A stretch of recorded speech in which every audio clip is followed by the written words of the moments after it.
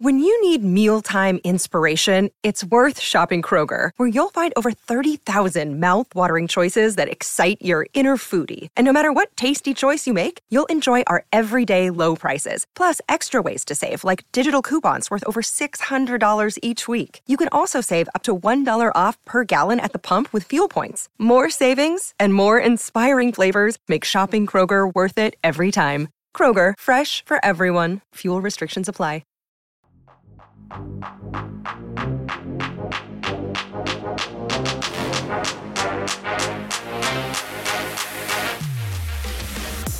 Welcome into the PHNX Suns podcast, brought to you by the DraftKings Sportsbook app, America's top-rated sportsbook app.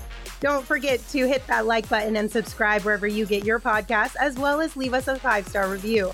We greatly appreciate it. I'm Lindsay Smith, here with Espo and Gerald Bourguet. Gentlemen, are you enjoying the weather this week? I am. Me too. I thought today was going to be more miserable than it turned out to be, and it is gorgeous out. I love the quote-unquote miserable weather. If it's cloudy and gloomy and rainy, I'm thriving. I don't mind it. I just don't like to have to drive 45 minutes That's in fair. it. So. That's fair. Storm clouds are gathering. Looks like it's going to rain, and Cam Johnson is returning soon. I don't think that's a coincidence. Hey now. Well, you all better enjoy this cold weather because from what I hear, next week it's going to get real warm in these parts. So it's coming. So start preparing now. Welcome. Today we've got a lot in store for you guys. First up on the docket is updates from practice. Oh, I'm over here now. Updates from practice. We got to hear from Monty Williams today, as well as Cam Johnson and Ife Lundberg. And we got some really exciting things to update you on. We'll start with Cam Johnson. And I think we should start with the clip from Monty. Yeah, let's do it. We don't have any updates on that, but he's progressing in a good place. We're hopeful to see him within the next week. But as far as an official update on when he will play, we're not quite sure yet. Just kind of waiting to see as far as him responding to the workouts and stuff he's been. Well, either I lied to you or Monty lied to you. Monty lied, all right? That was so funny. We've got an update from Monty. We don't have any update on Cam. Let's be very clear. Monty kind of lied there because he said we have no update. But that's proceeded to give updates. No, but he proceeded to give updates. Yes. He actually updated us on what was going on and when to expect him back. So that is an update, Yes. Monty. We're sorry. That's one of my favorite things that he does is he says, well, I don't really have any thoughts on that, or I'm not going to comment on that, and then proceeds to do the exact opposite of what he you know what just that is? said. That is literally you after every single time you're on the post-game show. They're like, anything else, Gerald? You're like, no, I just think, and then go for like 5 minutes. Well, I don't have any thoughts on that, but I think Shane's wrong in that. Quality take, Gerald. That's right. Quality take. Oh my gosh. So yeah, I mean, that's an update of sorts, if you will, for Cam Johnson. The goal is hopefully within the next week or so.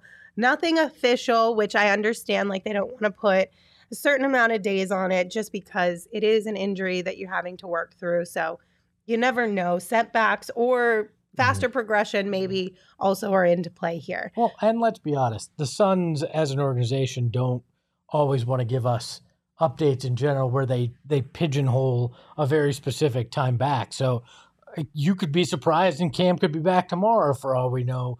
They don't always get or aren't always forthcoming with that. And I think part of it's strategically. Now I get it doesn't matter in these final games, but some of it's strategically, I feel like. So that is what it is. I mean, we got Chris Paul 6 to 8 weeks. He came back in 5. Right. Like, you know, that stuff's just going to happen as part of this. Exactly. Yeah, and at least we have a rough timetable. Monty said like within the week is what they're aiming for.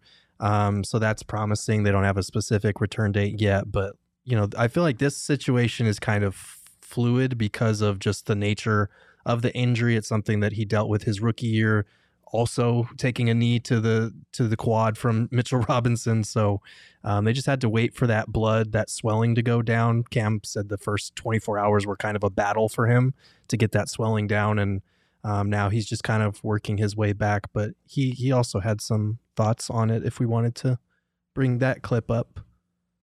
I'm getting there. Just trying to move and just gain some comfort with movement. That's really the goal today. Cardio and comfort with movement, and just trying to find a little bit of flow with that, taking some contact and that sort of thing. What's that process been like? Because I know you had gotten a similar injury from Mitchell Robinson before, and Monty had said, it's one of those things where until the blood kind of clears out, you're not able to do much with it. What's that process kind of been like? Just trying to clear out that swelling that you were talking about. Sorry, I got sweat in my eyes. It's burning. Just trying to clear that stuff out. It's really hard to do stuff, thankful, before that gets cleared out. So it's been a gradual process and probably still ongoing. But in the meantime, trying to maintain and build strength and not lose that. So it's just been a balancing process of those couple things. And then now it's kind of just absorbing contact with the ground and getting my leg to cycle through, and just technical stuff to keep my leg and knee and ankles and stuff healthy.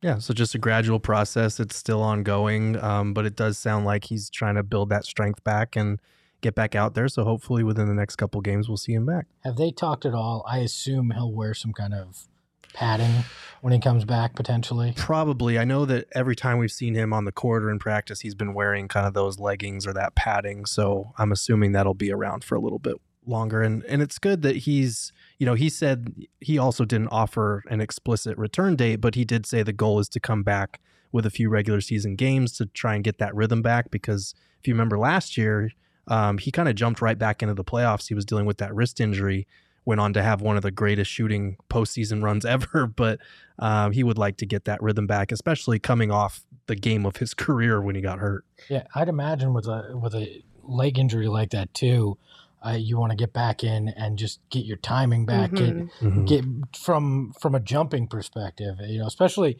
he's a guy who we've seen explosive athleticism at times. He probably wants to gain that confidence back that he's not going to do something with it. Well, and just as simple as conditioning too, right? Like it's not like his injury is far different than Chris Paul's, where Chris Paul was able to at least maintain some of that level of conditioning throughout, where Cam Johnson, he could barely walk for a few weeks. You know what I mean? Yeah. So he has lost a lot of that game-ready conditioning, and especially going right into the playoffs where things ramp up even higher.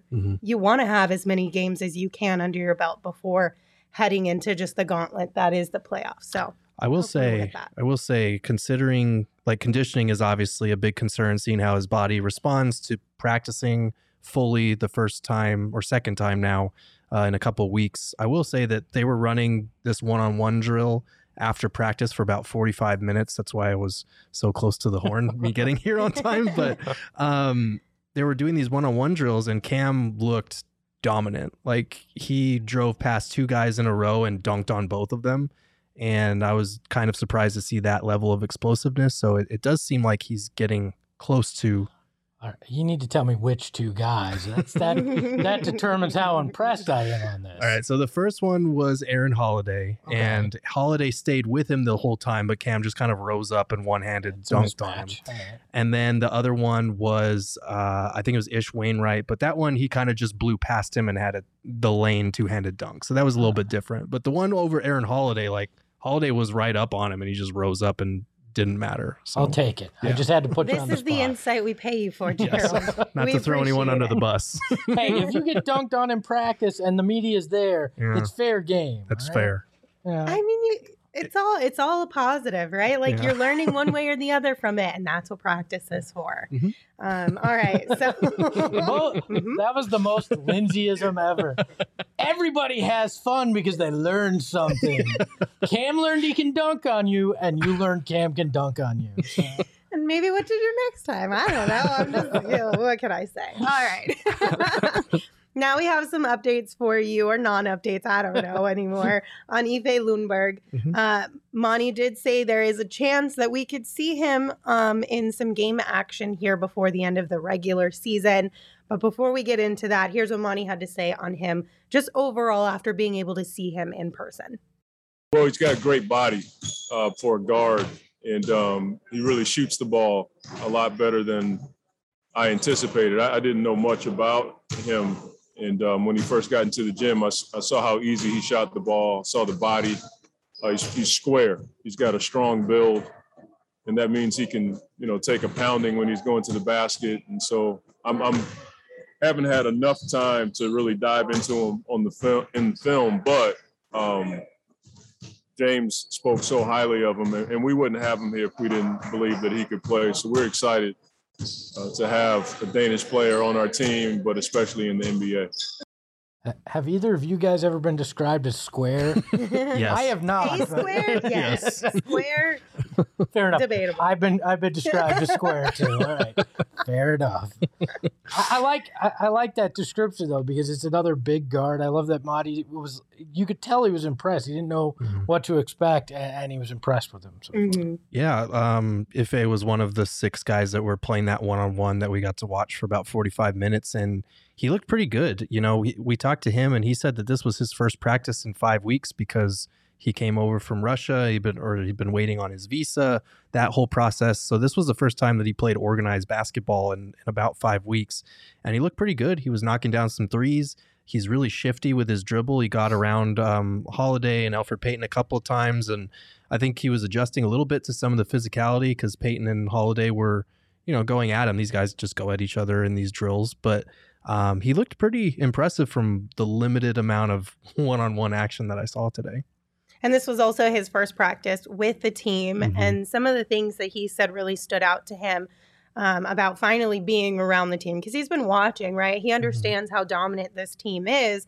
But when he really got into their space, right, he understood that Monty pays attention to the little things. Like, it's all those small things that he really requires his players to focus in on. And that was one thing he pointed out. Now I understand why they're the best team in the NBA. It's those small things that really make the biggest difference when you're in a tight game or when you're in, a playoff type situation. Yeah, and I think it gets overlooked a lot. We look at this and we go, oh, they're such a light team. They can joke around. Oh, they're so good. It's like naturally good, but it's the little things. They work very hard to be where they are. And they may not have the most all-stars. They may not have the most superstars. They may not even, in totality, have the most talent. But I think they'd outwork anybody in the NBA on the little things. And that's a big reason why you see the success. Because when you've got Monty Williams, Chris Paul, and Devin Booker, there's no days off. Like, you're not taking, a few days off and kind of half-assing it through practice. You're going hard all the time, and I think it's paid off in spades. Right. And that's something I wrote about today when I wrote about Monty Williams for Coach of the Year, and the ironclad case that he should have is that, some coaches might be better at in-game adjustments or things like that, but nobody has their team as prepared as Monty does on a night-to-night basis. And that's something that his players have said all season long is we trust our coaching staff because they always have the game plan for us. They always have us prepared for every single matchup, and not only just focused on a game-to-game basis, but prepared and knowing what to do in certain situations. And that's the reason that we see this team execute so well on both ends of the floor. It's not just, the talent and the depth. It's also the scheme that they follow. And that's a huge part of this. And it's pretty interesting that Ife's been here for a couple of days and has already picked up on that. So Tizdu in the chat said, Ife has never defended on an NBA level. People need to remember that. So that's also something that Monty brought up in practice. Not necessarily that he's never defended at the NBA level, but defense in general. He was asked kind of, what are your expectations for Ife here in this last part of the regular season? And he was saying, well, we're hopeful that we'll get some game action out of him, maybe a few games here and there. But one of the biggest things that he was talking about was understanding their style of play, understanding some of the basics of their system, because they have a whole bunch within their system that nobody can pick up on that quickly. But the biggest thing that he pointed out was just how tough of a defensive team we are, how much defense we play night in and night out, and the standards that we hold ourselves to when it comes to playing defense. So Monty specifically pointed that out. So he's in his ear having these conversations about how important that is, not just in the NBA in general, but for this team specifically. Yeah, that's his path to playing time. Obviously, we can talk about Elfrid Payton and whether, where they stack up against each other, but he does have to prove that he can defend at this level, and he will get an opportunity because obviously the Suns want to keep playing and keep winning and stay in shape. Monty's talked about not want. He said it's possible to decondition if you rest guys too much. He wants them to stay in shape, stay sharp, especially with Cam Johnson set to return, Chris Paul only having been back for a few games. But there will be opportunities for Ish, Elfrid, Ife to prove like we belong on this playoff roster. So it'll be interesting to see how that battle kind of shapes out. I love that we're sitting here talking about the last guy on the roster, but and we laugh, but that shows how immensely talented 1 through 15, 1 through 17 yeah. This team is, that you can have a legitimate conversation about this guy, about should Ish be on the roster, because they are talented and they all bring very specific things to the table. That's a large round of applause for James Jones on being able to put together a roster like that. So Migo in the chat said, I'm so hyped for Ife. I feel such low risk, high reward vibes from this move. And I agree completely. I think this is a move that if it pays off really well in the long run, this could be huge for us to have somebody like that towards the end of your bench. But also if it doesn't work, no harm, no foul. Yeah, we've mentioned this on the podcast in the past when I talked to our Danish friend Morten Stig Jensen about this, because he's more familiar with Ife's game. He said this is not your typical two-way contract guy. This is a guy that belongs on an NBA roster and could be a contributor. So I won't be surprised if he raises some eyebrows. If you haven't checked out that interview, go to gophnx.com. We also wrote an article about all the things that he can offer to get you a little bit more familiar with his game.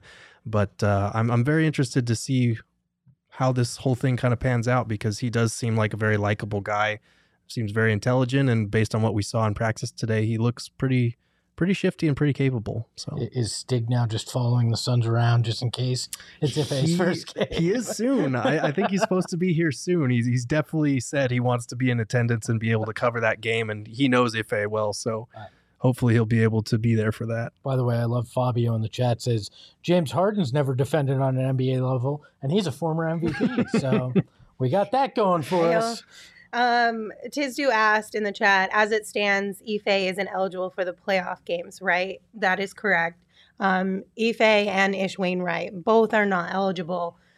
They can decide to cut Elfrid Payton and replace his spot with one of those two guys. So that's kind of like the three players to pay attention to who will be that final person on the bench come playoff time for the Suns. And that's probably, we talked about this when Elfrid Payton was getting a little bit more run a few games back, just kind of Monty and James Jones giving the guys a little bit extra minutes occasionally here and there to see which one of these guys do we want to take into the playoffs with us as a break glass in case of an emergency type of situation, of course. Darth Voida in the chat asks, our good friend asks, what number is Ife going to wear? Is it 19? Have we confirmed that? What was he wearing out there practice? We don't know yet, because they weren't wearing jerseys. And when they first made the signing and they had attached the updated roster, he didn't have a number next to his name. So I'm not sure. I can't remember what the number was that he was wearing on that cake that he cut. Was on the cake. So that would be my best guess, but we don't know for sure yet. So I don't want to. All right. Let me send a text message to see if I can find out before the end of the show. We'll keep you posted. All right. So there are your updates from practice today. We're going to take a quick break because college basketball fans, it's time for you to join the action on the court during the biggest tournament of the year with DraftKings Sportsbook. Turn your team's victory into your own big win. New customers can bet just $5 on just any five? Team. Just 5. Any That's team? It. I think there's only a handful left, right? There's only 4 left. There's only 4. So, any of the 4? Any of the 4? All right. I guess you could bet on a team that's not there. You're just definitely guaranteed to lose, right? I don't really know. I don't know if you can. My LSU to win the national championship bet is still alive on the DraftKings Sportsbook app, just in case they need a replacement from a team from the first round. I gotcha. So $5 on any team that's remaining to win and get $200 in free bets if they do. It's that simple. If they win, you win with the DraftKings Sportsbook app. It's safe, it's secure, it's reliable. Best of all, you can deposit and withdraw. That's the big one. You can withdraw your cash whenever you want. Funny thing. Safe, secure, and reliable. 3 things I've never been described as. Oh, no. I mean, Wait, whoa, why aren't you safe? I had to go through the Yeah. list. Ask the missus. So download the DraftKings Sportsbook app right now. Use promo code PHNX. Bet $5 on any college hoops team to win and get $200 in free bets if they do. If they win, you win with the promo code PHNX this week at DraftKings Sportsbook. That is 21 and older only, Arizona only. Gambling problem, call 1-800-NEXT-STEP. New customers only, minimum $5 minimum deposit. Eligibility restrictions apply. See DraftKings.com/sportsbook for details. All right, now we're going to talk about Devin Booker and the conversation among the national media. It feels like it has shifted a little bit over the last few weeks. Bill Simmons came out recently, had some positive things to say about the Suns. We'll start with that clip, and then we'll kind of go down the line here. All the indications are that unless one of these dudes gets hurt, they're making the finals and they're probably winning the title. That's what all of the history says. And get ready to go to Phoenix for 4 rounds, national media. I love that. I'm here for that. Enjoy our really hot weather, national media. It'll be 95, 96, maybe 100 something by the time you get here. So, Yeah, I mean, it's encouraging. And he, did his homework. He was talking about how there's a certain threshold. Like if you win about 80% of your games, which is 66 games in an 82-game season, historically, I think out of the 17 teams that have done that, 12 have gone on to win the title. and another one made. And another made the finals. So historically, if you're in that company, you have to be doing something right. And like another team that lost that didn't make the finals was, I think, that 67 win Spurs team that went up against the Golden State Warriors machine. And they were another, 66 plus win team. So it's good that they're in this company. And these were some of the things that I researched for the Monty Williams conversation, because, they're the first team or the second team in NBA history to increase their win total by 10 plus games in 3 straight seasons. Only the Celtics did that back in the 70s.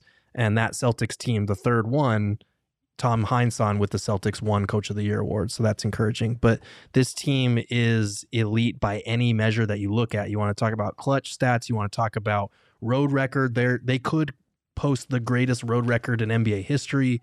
Point differential, they're top 2 in both offensive and defensive rating.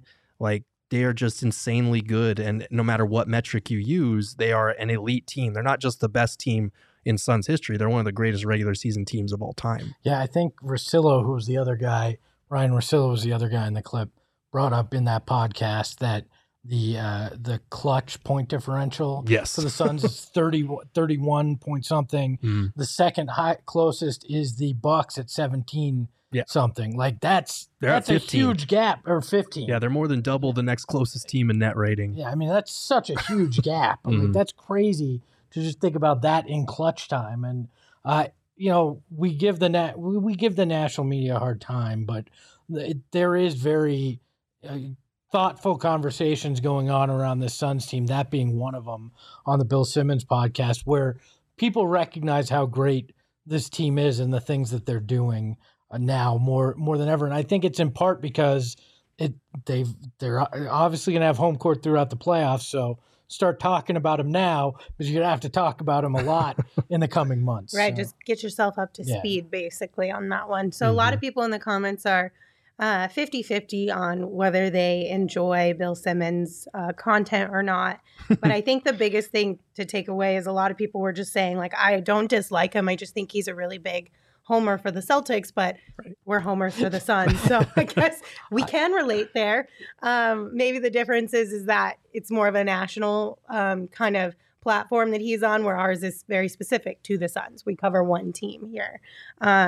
But, to be fair, he did start out as the Boston sports guy. Right. He didn't hide it, and I Right. appreciate that. Yeah, I don't have a problem with that. I get everyone has a little bit of bias. As long as you can remove that bias when it comes time, if you are involved in any votes down the road. I think that's the most important thing. But I do appreciate him bringing up some really cool facts about the Suns team, and then also giving a nod to them as far as just kind of a little heads up to the rest of the national media that, hey, like, this is a team you really need to start paying attention to. Whether or not you agree awards should be distributed to them. You're going to have to get up to speed because if you're going to cover basketball throughout the playoffs, you're going to be covering the Phoenix Suns. Yeah. Hopefully well into June. Yes. Yes. So the next thing that kind of came out and hit Twitter today was an ESPN straw poll for the MVP. And Gerald was a part of it, so everyone blamed Gerald. It's his fault. Gerald, fun fact, Gerald had Book at 8th is what I heard. That is not true. It's a blatant lie. Okay, it was 7th. Oh, man. I'm Okay, gonna but get it wasn't a lie sacrificed. that Gerald was a part of it. Yes. Gerald really was a part of that poll. But you can share some insight with us because I think a lot of us were like, how is he still only in 7th place after this stretch of games? Like, what's going on? So give us kind of the breakdown. Yeah, so I got this request, and I participated in the other two or three that came before it at various points through the season. And I had who did I have? I had Nikola Jokic, Joel Embiid, Giannis, Devin Booker, and Luka Doncic. Those were my 5 that I submitted. And when that request was sent, it was right before the Nuggets game when Devin Booker dropped, 49 points? And then it was also obviously before the Sixers game when he dropped 30, whatever it was, against, 2 MVP candidates back-to-back statement games, came out after the Nuggets game and made it a conversation with his post-game comments as well, that he feels he should be in the MVP conversation. So I think that, you look at the list, you see Ja Morant and Jason Tatum in front of him, and I know that made a lot of Suns fans angry, but I think, this is just my guess, I think that most people responded pretty quickly, and that was before Book proceeded to go out and drop nearly 50 on the MVP favorite, and then another 35 on another MVP favorite. So I think that may have factored in here. I think if you had done this poll even a couple of days later, maybe Booker's in that top 5, but it is still kind of upsetting that he's not in that top 5, and that, no offense to Tatum, he's been playing fantastic basketball. The Celtics were on a tear there for a little bit. They were looking like the favorites to win the East before Robert Williams' injury. But like putting him in that conversation over Book when the guy's averaging 26, 5, and 5 for a team that's almost 9 games better than its next closest opponent, I don't get it. Because what you said about the Suns doesn't catch attention, right? The Celtics being 12th in the East on December 15th and being first in the East come March is a storyline that's the national media can get their teeth into. Yeah. The same with Ja and the Grizzlies being surprising. But I'll say this, I gave you a hard time claiming you skewed that vote, but I think you have it exactly right. We've talked a lot about Book MVP on this show, but I think it's been misconstrued. I don't think Devin Booker is the MVP in the NBA. I think he should be top 4, and I think you had it exactly right. Jokic, Embiid, Giannis, and Book. And if that's the way the voting comes out from everybody nationally, I feel perfectly fine with that. That's respect. You're in the conversation when you're right there with those 3 guys. And you could maybe argue the Giannis factor, but I don't think so. I think it's those 3 guys in Book, and I'd be fine there. Yeah. I agree. Yeah. Go ahead, Lindsay. No, I mean, I agree with you guys entirely. I think the whole conversation around MVP was less about he absolutely deserves it this year and more about he deserves to be in the conversation. He deserves to be recognized for what he's been able to do.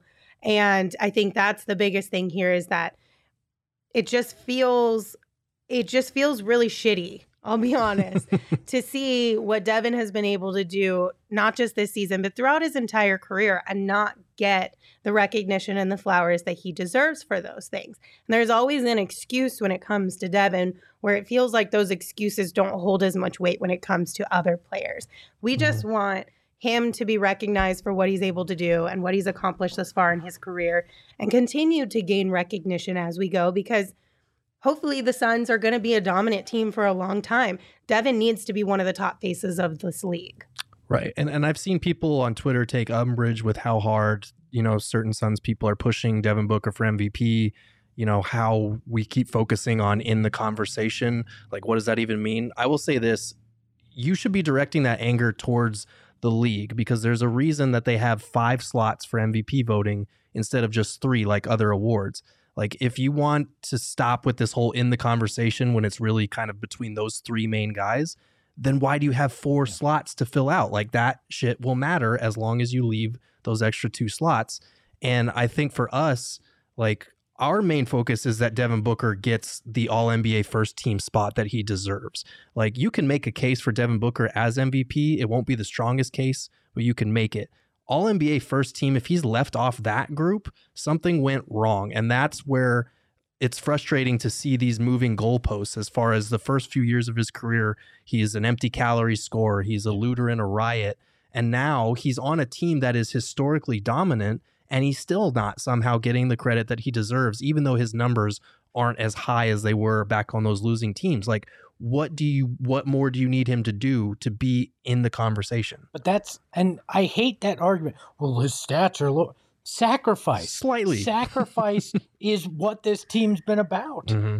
Like, each of these guys have sacrificed in some way in their personal game for a team effort, for a greater team good. And that should be recognized as well. Mm-hmm. You don't think DeAndre Ayton on a really bad team couldn't average 20, 22 Mm-hmm. a game, or 25 even on a really bad team if you just gave him the ball? Yeah. Mm-hmm. But like the Suns have sacrificed each step of the way, and they deserve recognition for that as well. I agree. The MVP is in the conversation is top 5. Mm-hmm. And it's sexy for a shirt to say MVP, right? First team All NBA looks a little weird on a t-shirt. Yes. But to me, I wouldn't even be upset if he winds up second team All NBA. But when I hear he barely should make third, that's when I take a big issue with it. Right. Plus, I really want him to get first because that's how he gets paid more. Mm. And I want Devin to get paid more, even though there's a whole nother can of worms we're opening up with that, which we'll get into farther down the road. That's sometime middle of July. No time for that right now. Yeah. No time for that right now. But I want Devin to get paid. Yeah. I want him to get the bag that he deserves. He absolutely should be raking in all the cash that he can get.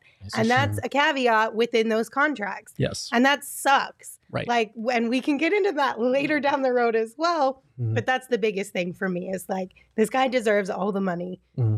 Let's make sure he gets it. And I hate that a lot of that rests in the hands of people who may not watch him every night. And that's why this MVP in the conversation thing that we're starting here, we're not starting, but contributing to here is important because this stuff actually affects his livelihood. And, like Espo said, an All-NBA campaign, that's not going to get anyone's attention. You make a legitimate MVP campaign push, that's classic bartering. Like, you start high and then you end up right where you want to be. Except first team. Fine, we'll take it. Give us first team. That'll shut us up. But if you're a top 5 MVP candidate with as much as they're bending the rules on All NBA, you should be a first team All NBA player. That should be automatically like what it is. They need, if we're truly in positionless basketball in the future, it just needs to be the 5 best guys on the All NBA first team, not by position, because it just doesn't make sense anymore. Yes. And give us a third team all defense while you're at it, because why do we only have 2 all defensive teams, but we have 3 all NBA teams? We don't need to worry about that. Mikhail's already got the first team. Mikhail's a lock for first team. If he's not first team, you will see me outside. He's throwing trash cans. You got to be careful. They do investigations when you say riot. Oh yeah, I'm sorry. I take it back.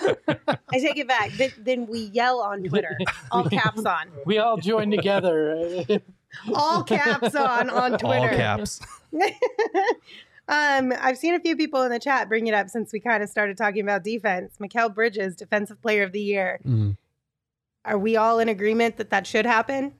I've got to do more. I hate this phrase. I'm going to do my own research because it has a horrible connotation. But I do need to dive into the numbers a little bit more, because I know from most of the advanced metrics, Mikal's case is not as strong as, those rim protectors like we've talked about. But I do think, if we're going based off of criteria more recently for that. Yes, but it's most of the advanced metrics that favor, a guy like Gobert or someone like that. But I do think there's something to be said of what Monty's talked about, guarding the toughest position in the NBA, leading the NBA in minutes, taking on, I think by the metrics, the second hardest average defensive assignment on a night-to-night basis, and doing what he does. Like, that's hard to back up with the numbers, but the eye test absolutely backs it up. And so he should be a top 3 candidate for that award. And, you know, I'm going to wait till I do my research to say for sure, but right now I would have him in pole position for me. Have we gotten you a vote yet in all this? Not yet. All right, next year you're going to have a vote. Goals. We'll get you a vote. Goals, because I will actually do my research, NBA, if you give me a vote. Like, a lot of these people don't, but I will. Gerald will do the solid research. He will take this very seriously, the same way he takes our brackets very seriously. Don't even get me There's one thing you can count on Gerald for, is his integrity around voting. All right. Anything else on this conversation before we move on to the next topic? No, the last thing we've talked about Booker, we've talked about Bridges. I did it again, didn't I? Nope. Shit. No, but yes. Girth is first all PHNX team of talking after he's done. I'm done, but let's go. All right, that's all I had. But anyway, no, we've talked about Bridges, we've talked about Booker. Monty, I got to plug this again because the case for him, I wrote all about it on gophnx.com. It's really strong. And I have a lot of respect for what Taylor Jenkins has done with the Grizzlies this season. I have a lot of respect for, you know, Ime Udoka, JB Bickerstaff, whoever you want to throw into the conversation. But like, it's Monty. It needs to be Monty. It should have been Monty last year. You cannot go through a dominant 2-year stretch like this in the NBA where you have the 3rd fastest turnaround from worst to best in NBA history. And you're the shepherd of all that, both on and off the court, culture, X's and O's, everything, and not win a Coach of the Year award. That would be an absolute crime. He needs to win that award. Gerald, I think you're gonna have to call the prosecutors because I don't have a good feeling about it. Just because I'll be irate. That one might be the one I'm most upset about if they don't win. I think the players will be too. Oh, they'll be pissed. They were pissed last year. Yeah. Which maybe it's not a bad thing if it doesn't happen. By the way, that's true. I told you I'd get an answer. If a will wear number 19. I've got official confirmation. Look at that. The one thing I can get you confirmed on anything uniform news, I can make that happen. Oh, well, speaking of uniform news. Great transition. Great transition. I walked into that Way to go. City Edition jerseys were leaked today on Twitter for a handful of teams, including the Suns. So we saw some jerseys for the Suns, the Spurs, the Blazers, and the Wizards. And I just want to get your guys' opinion on this. To be fair, Wizards actually officially released these too. They did, yeah. I'm down on all of them. You're down? No, or like I'm down with? for. I'm down with all of them. Like, I really, the Spurs, here's my thing. The Spurs can never go wrong with this color palette, the right? Fiesta look, yeah. It hits every single time. It should just be all of their main colors from here on out, in my opinion. The Wizards, it's a unique color choice, but I really like it. I think the color is going to pop, and it's going to look really good on the guys. And it's very much DC. It's the cherry blossoms, which is very well associated with the city. So I get it. And then Portland, love it. Absolutely love that they're embracing the weird carpet at the airport. Like, I think it's so much fun. And I'm a big fan of black jerseys with pops of color. And so that's right up my alley. It's so very keep Portland weird. Like they very much know their fan base. And I like that about it. There's a distinctive theme for the city jerseys next year. It's very much a fashion jersey, and colorful, which is take it or leave it. It is what it is. So at least it's a league-wide thing. Yes. Right? Okay. So now let's take a look at what was leaked for the Phoenix Suns. Here's where my head explodes. We've got some turquoise going on here. It's got the sunburst at the top with the number right below it. Some what I'm guessing is like reddish orange trim, and then like a little bit of a gradient from that reddish orange to the turquoise with the number. I respect where it's coming from. The Aztec influence, the Native American influence in Arizona. So I want to acknowledge that. That said, cover that sunburst logo, and I bet 9 out of 10 people say that's a Bulls jersey, just because of it's probably because the 23 with red on it. But like I get it. Those other teams were using colors that aren't part of their color palette. Right. But at least you kind of understand. It's a league-wide theme that Yeah. that teams are stepping out of their traditional color wheel. Which makes me feel better. Originally, a grainy version of this leaked a few months ago, and I was livid because what the heck, right? That's not a Suns color. It's neither are Suns colors. What are we doing here? But I understand more in context with what's going on around the NBA. That said, they took my least favorite of the current jerseys, made a color that has nothing to do with my team. I'm very confused right now.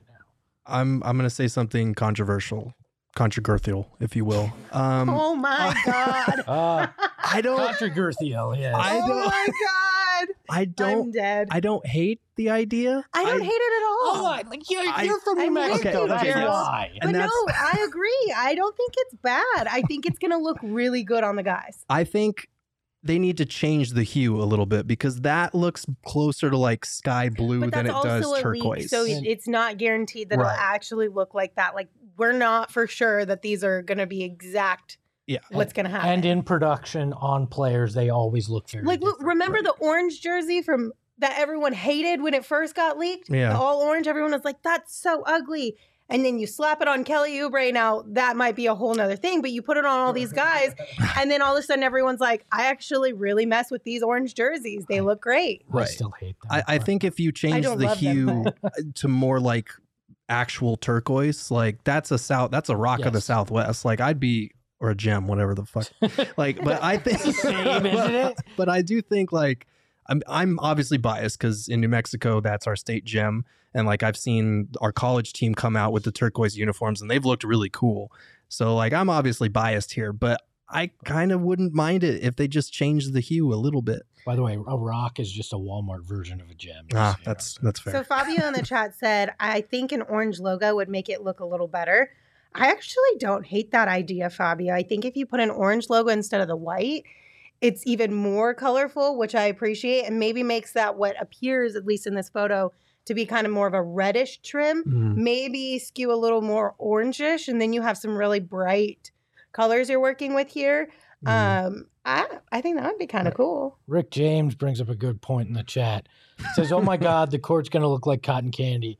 This is a tough one for me if you go full court with it too, which you almost have to because it's going to look really bad. You got to lean in with a black and orange and purple Mhm. court. It really won't make sense, but it's going to make for some interesting color palettes. I'll say that. Like, just have it like raining little turquoise rocks on the court, like Breaking Bad, like meth crystals. now we need like meth crystals. yes, I don't want meth crystals on the not court. actual meth Okay. crystals. Okay.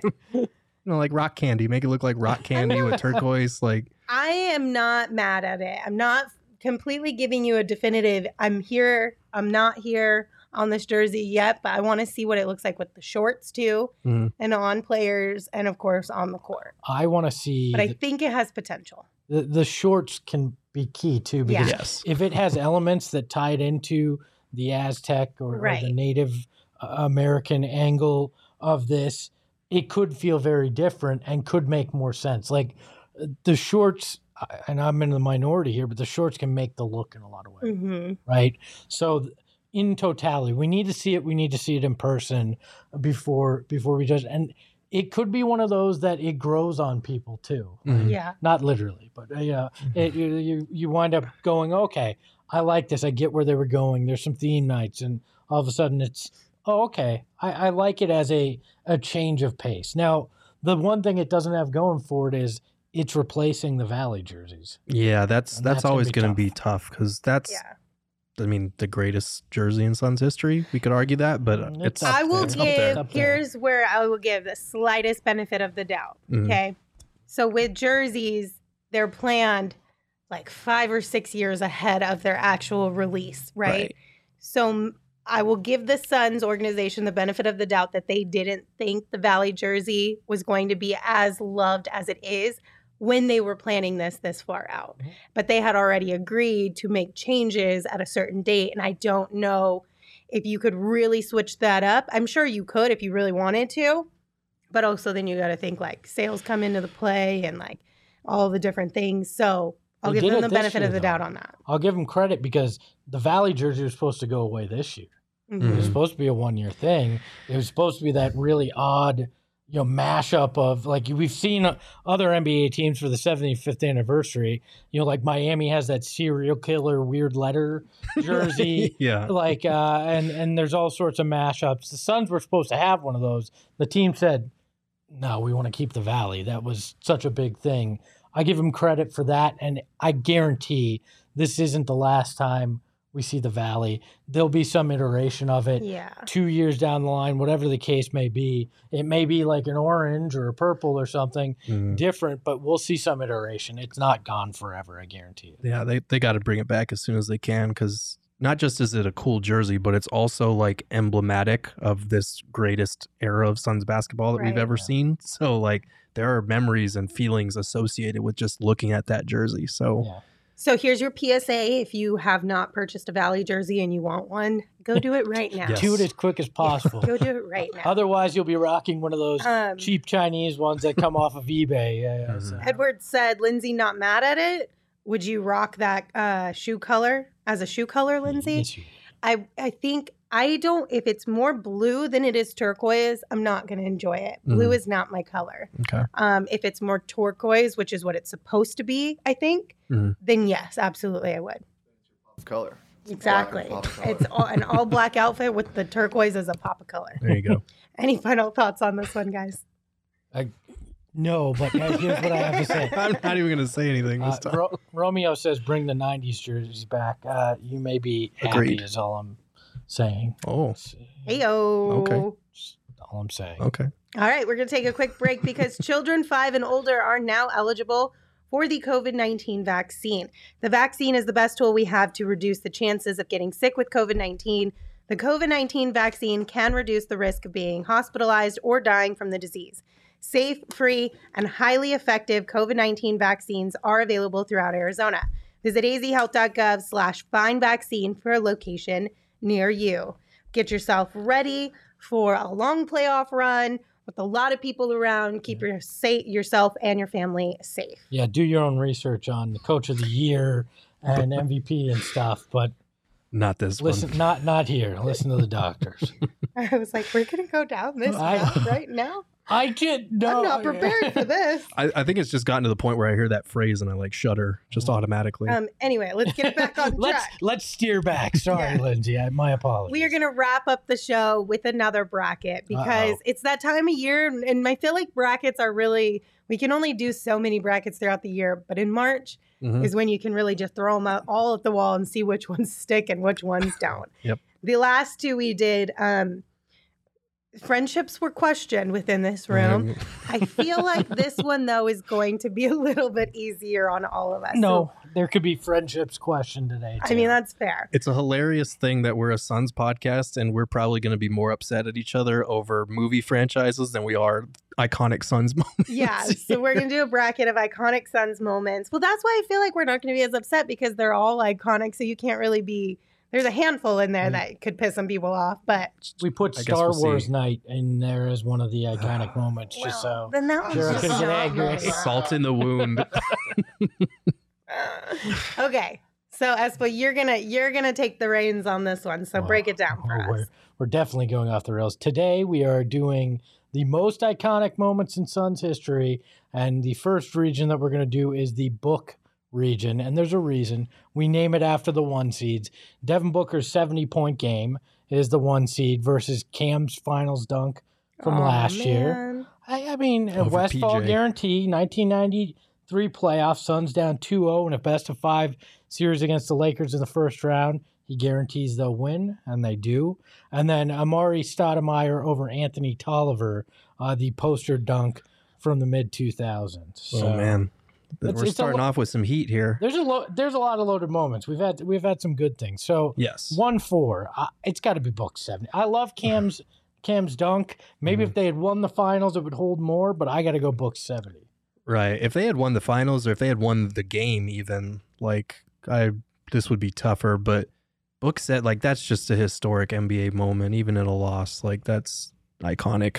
Yeah. So going Book 70. Lindsay. I don't like this matchup at all. Lindsay's high on the Cam Johnson dunk, you though. I am. You can go It sweet was baby Angel great. because we already No put shade Book at in. Book because I'm sure there's going to be plenty of other Devin W's in this bracket. So I'm Sure. going to just give a little love to Cam Johnson for that dunk. Right. Yeah. Okay, so we've got Westfall Guarantee versus Amarion Tolliver. And I'm going to let you two go first. No, I don't because want to. I'll let Espo go first then. Westfall's Guarantee is one of the most iconic post-game press conferences or press conferences we've seen for a Suns fan. I mean, for a basketball fan that knows the history, that's up there with Iverson's practice and moments like that. It's a really great meme to use on Twitter if you guys haven't already. It's spectacular. I got to go Westfall. I love the Amari dunk. I mean, Anthony Tolliver's got the nicest fingernails I've never seen on a man. I can tell you that from his time with the Suns. But Westfall's moment just stands out as truly iconic, and something was on the line. Like we did a whole feature on that. Was at the Suns, and the player said that was a moment we believed in ourselves, but he took all the heat and everything pressure off of us by doing that. So. I do want to answer something in the chat because they're asking about the Valley-Oop and other moments. This is just one section of the bracket. We still have 12 more moments to come. The Valley-Oop is definitely in there, so don't worry. Gerald, I can be swayed. You can So- be swayed? So you make your argument one way All or the right, other. well, you remember how you guys teamed up to sabotage me, Espo, last bracket? And how I swore my revenge would be upon you? I'm going to go Amarion Tolliver on this one just because I want to be a jerk. I see where this is going. Lindsay's going to jump in. And also because it was a great dunk. Like, I'm trying to think of a dunk that was meaner than that one in Suns history. And I'm struggling. Like, there have been other candidates for sure, like Book on Anthony Davis, Cam Johnson's dunk, but like, that was the quintessential Amari dunk. So I struggled leaving it off the list. And I personally don't even feel it's the best poster from Amari. I still think Which one? The Olowokandi one that one's was better, yeah. but this is the one everybody references. Yeah, that one was.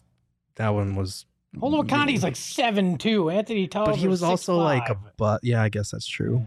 Anyways, So you're going with Amari dunk? I'm going with Amari dunk. I don't want anybody to be mad at me today. Oh, now she cares about this. Yeah, I'm in my feelings today. That's all. Oh man. I can still be swayed later on, Gerald, but I think I'm going to go Westy on this one. All right. Yay! Thought that was going to go bad. Everyone's happy. But I can still be swayed. So I actually think this is surprisingly tough here. Book 70 versus Westfall Guarantee. Mm-hmm. But in the end, I know it's tough. And I hate using this argument because we argue about this with the national media. Books came in a loss. Mm-hmm. Westfall's obviously led to a playoff series win, but in the end, Book did it on the court and did something that very few in NBA history have. So I'll take Book. Moving on. Go ahead, Linz. I was going to say I'm going to go with Book on this one too. Yeah. Because I think that was like, these are all iconic moments. But I also witnessed Devin's, and I think that's why it holds a little bit more of a special place for me. Mm-hmm. So I'm going to go with Devin on the 70 point. Wait, were you in Boston? I was not, but I remember I was here, but I just remember all of us, like we were in multiple different chats, and everyone was texting like, are you seeing what's happening? Yeah.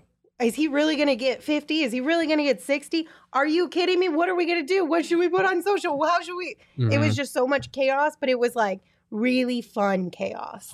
Fun fact, I had a panic nightmare the other night that I was still working Suns social, and I didn't post anything about Book 70. No. Oh, And man. that was like a really, really weird That's trauma, man.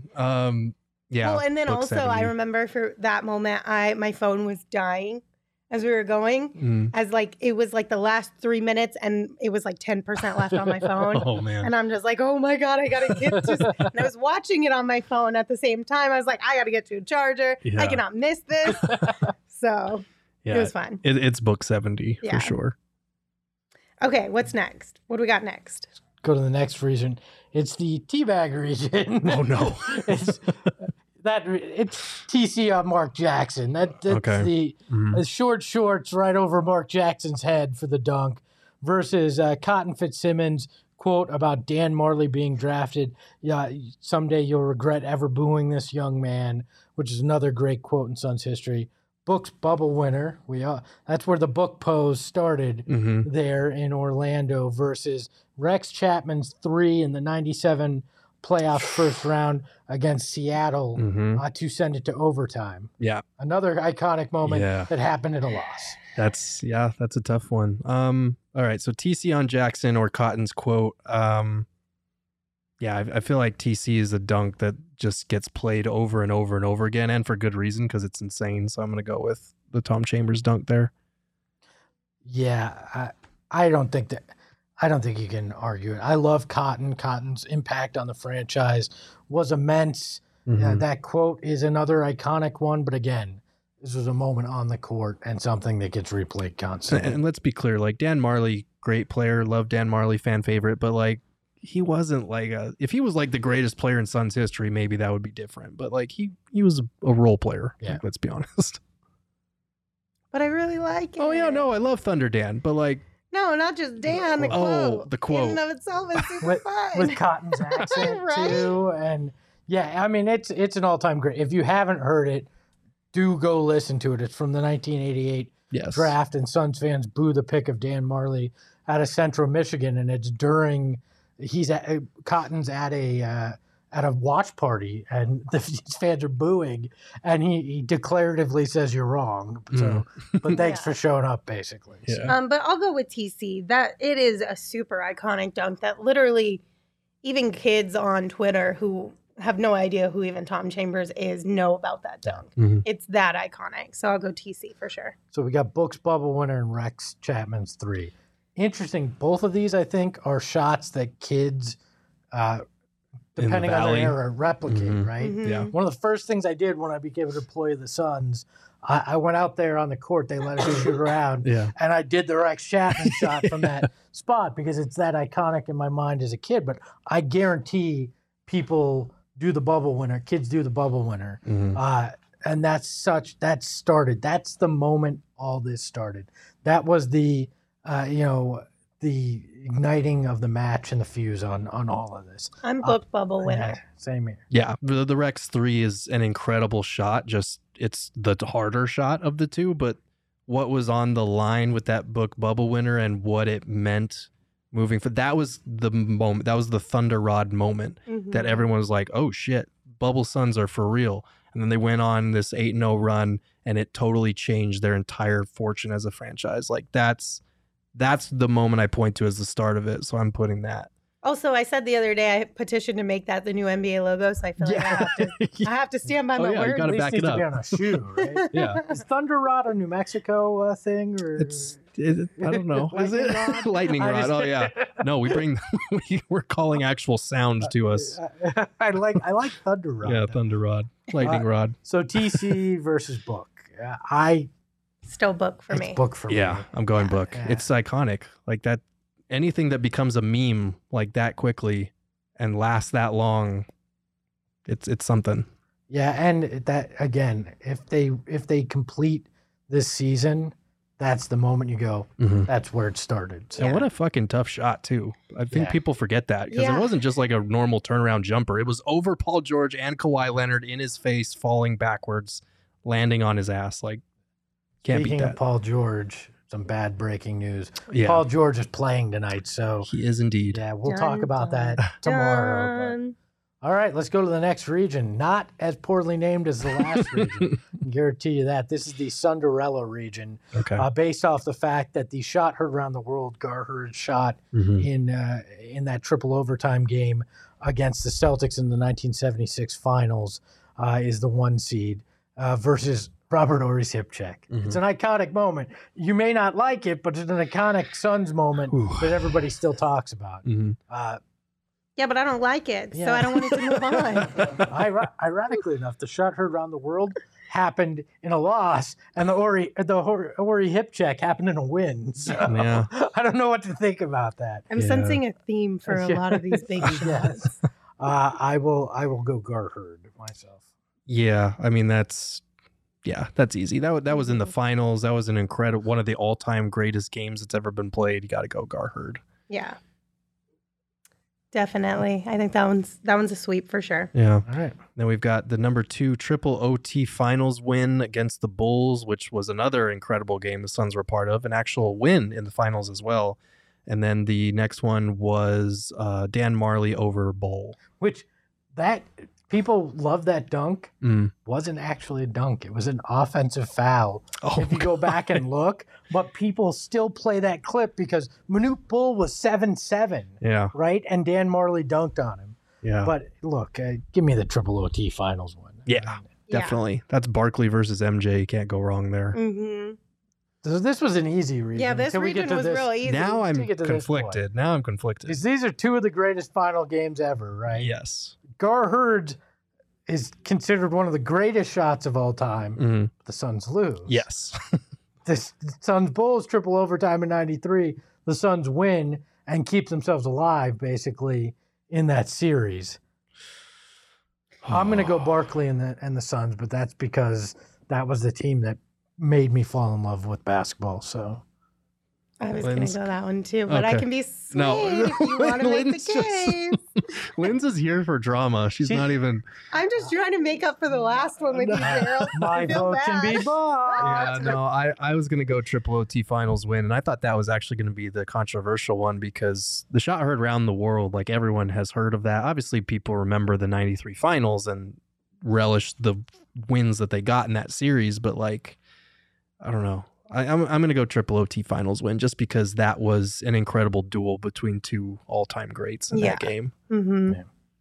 Plus, I will say I do think a lot of times with these type of situations, your age has some bias towards it, just based on like even though that shot was incredible, it's different to go back and watch it on YouTube versus like watching it live. Even if you're watching it on TV, experiencing it live. It just makes you feel some sort of way. You know what I mean? So here, fun fact: when that shot happened, Al McCoy, the booth was in the old Boston Garden was basically he was jammed between fans, right? Mm. And this guy passed out and fell on his lap. I feel like I remember hearing this story. And he had to try to push the guy off of him so he could see what happened during this iconic call. What a fun fact about it. So. All right, so what we got left? Where are we at now? We've got the Valley region. Everybody wondering where the Valley Oop is? Well, here it is. It's the 1 seed in the Valley region, and it's taking on the Kid Nash double overtime thriller back in the mid-2000s where Nash dropped 42. It was one of the great 7 seconds or less regular season games that they played. But come on. I mean, you can put a lot of things up against the Valley Oop and it's going to get destroyed. In this case, I think that's the case. Yeah, it's Valley Oop. I will remember that when I'm on my deathbed. That shit was insane. It was. Not just the dunk, Jay's pass too was unbelievable in that. Yeah. So I was there for that game in that arena. I've never heard an arena that crazy in real life. And it was so cool. It exploded. We got the Stephen A. Smith, Michael Wilbon meme out of that. Like, that was amazing. Couldn't hear anything, and it was cheering like that for like a minute straight until they reviewed it, and then ruled that it was a legal play, and then it exploded Which again. is why I feel like so many Suns fans already were cheering because we knew. Yeah, we knew the rules. We've experienced this before. We know it's legal. Count the bucket. Give us the W. Yeah, that whole waiting added a whole nother level to it. So then we move into the 2-3 matchup. 2 seeds Barkley, 56 points in the playoffs against the Warriors in 1994, which was an unbelievable game. If you remember it, and if not, go back and watch the highlights. Barkley was at his peak there, and then the 3 seed is getting the number 1 pick, which is the only time it ever happened back in the DeAndre Ayton draft. So yeah, look, you don't have the number 1 moment in this region without the number 3 moment, but like I just remember when they got the number 1 pick, it was like finally, but it was also like, okay, now what are we gonna do with it? Now we argue There's a lot for of pressure. months. Yeah, it was a happy moment, to be clear. Obviously, you want the number one pick, but like Barkley dropping 56 in a playoff game, like that's hard to top. So I'm going with Barkley. Same here. All right, fine. I guess I'll agree. Man, you're right. We need more things that are actually like argumentative. Well, I feel This like it'll bracket get sucks, Fine, guys. I'll argue for the number one pick because that changed the trajectory of our franchise, No. okay? It was the first time we ever got a number one pick. People were excited. Yes, people were pissed at the same time because then you had this whole crazy like idea of who, and everyone wanted somebody else. And we had Igor at the time, but then we selected DA. But just getting the number one pick in and of itself on the draft lottery night was really freaking cool. Yes, it was pretty exciting. But we are down to the Valley Oop versus Barkley's 56. Valley Oop. Yeah, it's got to be Valley Oop, which is insane to say, but like it's Valley Oop. Barkley's was an entire game. Yeah. Unbelievable play. So I'll stick with Barkley's even though I'm going to lose on that. And I'm not going to go all Star Wars Gerald on you. I respect that we move the Valley Oop into the finals. Now we do have one area where we fudged up because we don't have anywhere in this bracket the Kevin Johnson dunk over Hakeem, which has come up a couple times in the chat. So maybe to inject some chaos, do we want to replace any of the final four with the KJ dunk over Hakeem? No, came in a loss. Came in a loss. And one of the two biggest collapses in Suns history. They'd have a title already if they had won one of those Houston series. So That's fair. I banned the KJ over Hakeem So dunk. he overruled it for that reason. For many reasons. Okay. Yeah. All right. So this is going to get interesting. Oh man, we got two book highlights and then okay. So we've got book 70 versus book bubble game winner. And then we've got tough. and then we've got on the other side, what is it? The triple OT finals win and the Valley Oop. I think that one's easier. Yeah, that You one. want to start with that one before? Yeah, we let's have start book with on that book one. crime? Valley Oop moving on. Yeah, I think so too. We can move the Valley Oop into the finals. And then I'm going book bubble winner. Like I know the 70 is something that is historic and it only happens every so often, but like that came in a win and it meant so much more than just that one game. Like that put us on our current trajectory that we're on now. Without that moment, maybe things are completely different here. Lindsay? I'm also going book bubble winner. I was gonna too. Okay, All good. right, all I right. was like, I don't know how you feel as well. I was like, but I think that's something that you, years and years down the line, this team, right? So we are all in agreement, I think, that this team is going to be dominant for a while. Mm-hmm. When we get to the point where we're like 60 and people are looking at the history that we grew up with, right? We're going to be able to come back and pinpoint that exact moment in time that was the shift. Yep. That's Definitely. when this thing turned around. That's the iconic memory that everyone who is a part of Suns basketball currently or at that point in time will look to and be like, that's the moment. That's exactly it. And then the fact that it's just kind of been sort of recreated over and over and will probably continue to be recreated over and over by Devin. It's you just can't. You can't compare it, I don't think. Brought a generation of Suns fans in. So the final Valley Oop, the one seed versus book bubble winner. Let me first say there's some recency bias that I think happened in this, but I don't but think they so, are though. Two amazing moments. Like there's no doubt. And Valley Oop is definitely one, but I'm gonna go book's bubble winner. Okay. For a reason we haven't discussed about this play. We as a people, not just in this town, but as a world, we're in one of the most precarious situations we've ever been. That's true. Basketball came back. It gave us all something to feel like we were together again in with these guys playing in Orlando in a bubble. They sacrificed 3 months of their lives in some cases just to entertain us while we were all stuck at home having to deal with all this, didn't know what was going to happen because we were still in the weeds massively in the pandemic. And that moment I felt like was the first chance Phoenix as a whole got to say, wow, we just enjoyed something as a collective and experienced it together via social media. And for me, I'll never forget that. It felt like one of those together moments that you'll never forget where you were. And most of us were just sitting in our house because it was the only place we could be. But it that did meant a give lot. you a sense of community despite Yes. all of that. Like as Suns fans, like it gave you that sense of togetherness that we had been missing for quite a while at that point. It was I the agree. ultimate hope, both as a Mhm. Suns fan and as a person, since we had been missing so much of that. That's why it means so much to me. That's fair because 2020 was a dark time for a lot of people. And here in Phoenix, that bubble run meant everything. And that was the peak of that whole entire run, the peak of turning things around. And honestly, for some people, restoring hope that there were still good things to look forward to. It's tough. Do you want to say it at the same time? Yeah, I think we should. All right. All right. You ready? 3, 2, 1. Value. winner. Oh, man. Oh, I convinced See, her with the emotional sorry, string girl. there. No, it's okay. I'm sorry. I honestly don't think you can go wrong with either of these moments. For me, the value was the one because I went to playoff games when Nash was here. I covered up close and personal the years of misery between the Nash years and this team. Mhm. Like being able to be in the building, covering my first playoff run, covering a team in the Western Conference Finals, like that game, I've never heard any arena that loud, let alone the Suns one. And I still remember, when Goran Dragic got MVP chants, when Steve Nash had his last game, and they were chanting MV Steve to, send him off.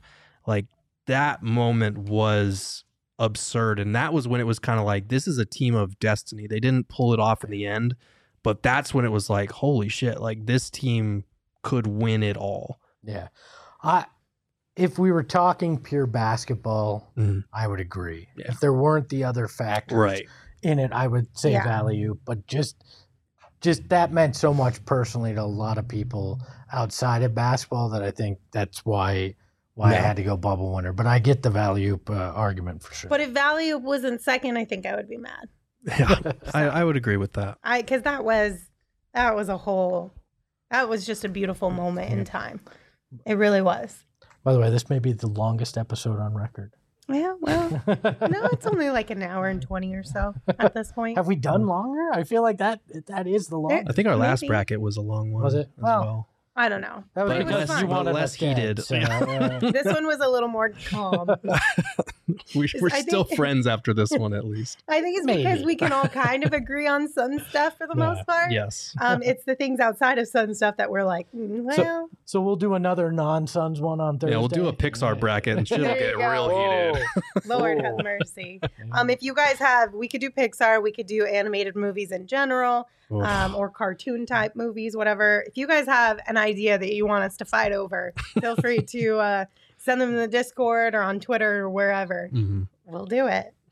Gerald will do it for sure. Tell us in person tomorrow night out at the Ainsworth. That's a We'll be good live. segue. We'll be That's true. live out there tomorrow pregame. We'll watch the game with you. We'll be live postgame. The Ainsworth, real easy to find. Right across from Footprint Center. If you know where the team shop is, you're right across the street from the Ainsworth. Come out. It's going to be a blast. We have giveaways. We have autographed giveaways, not from us, from actual Suns players. Oh. We have. I was like, you're not going to make me sign some of those I'm gonna calendars, make are you? We'll make you do that too. refuse.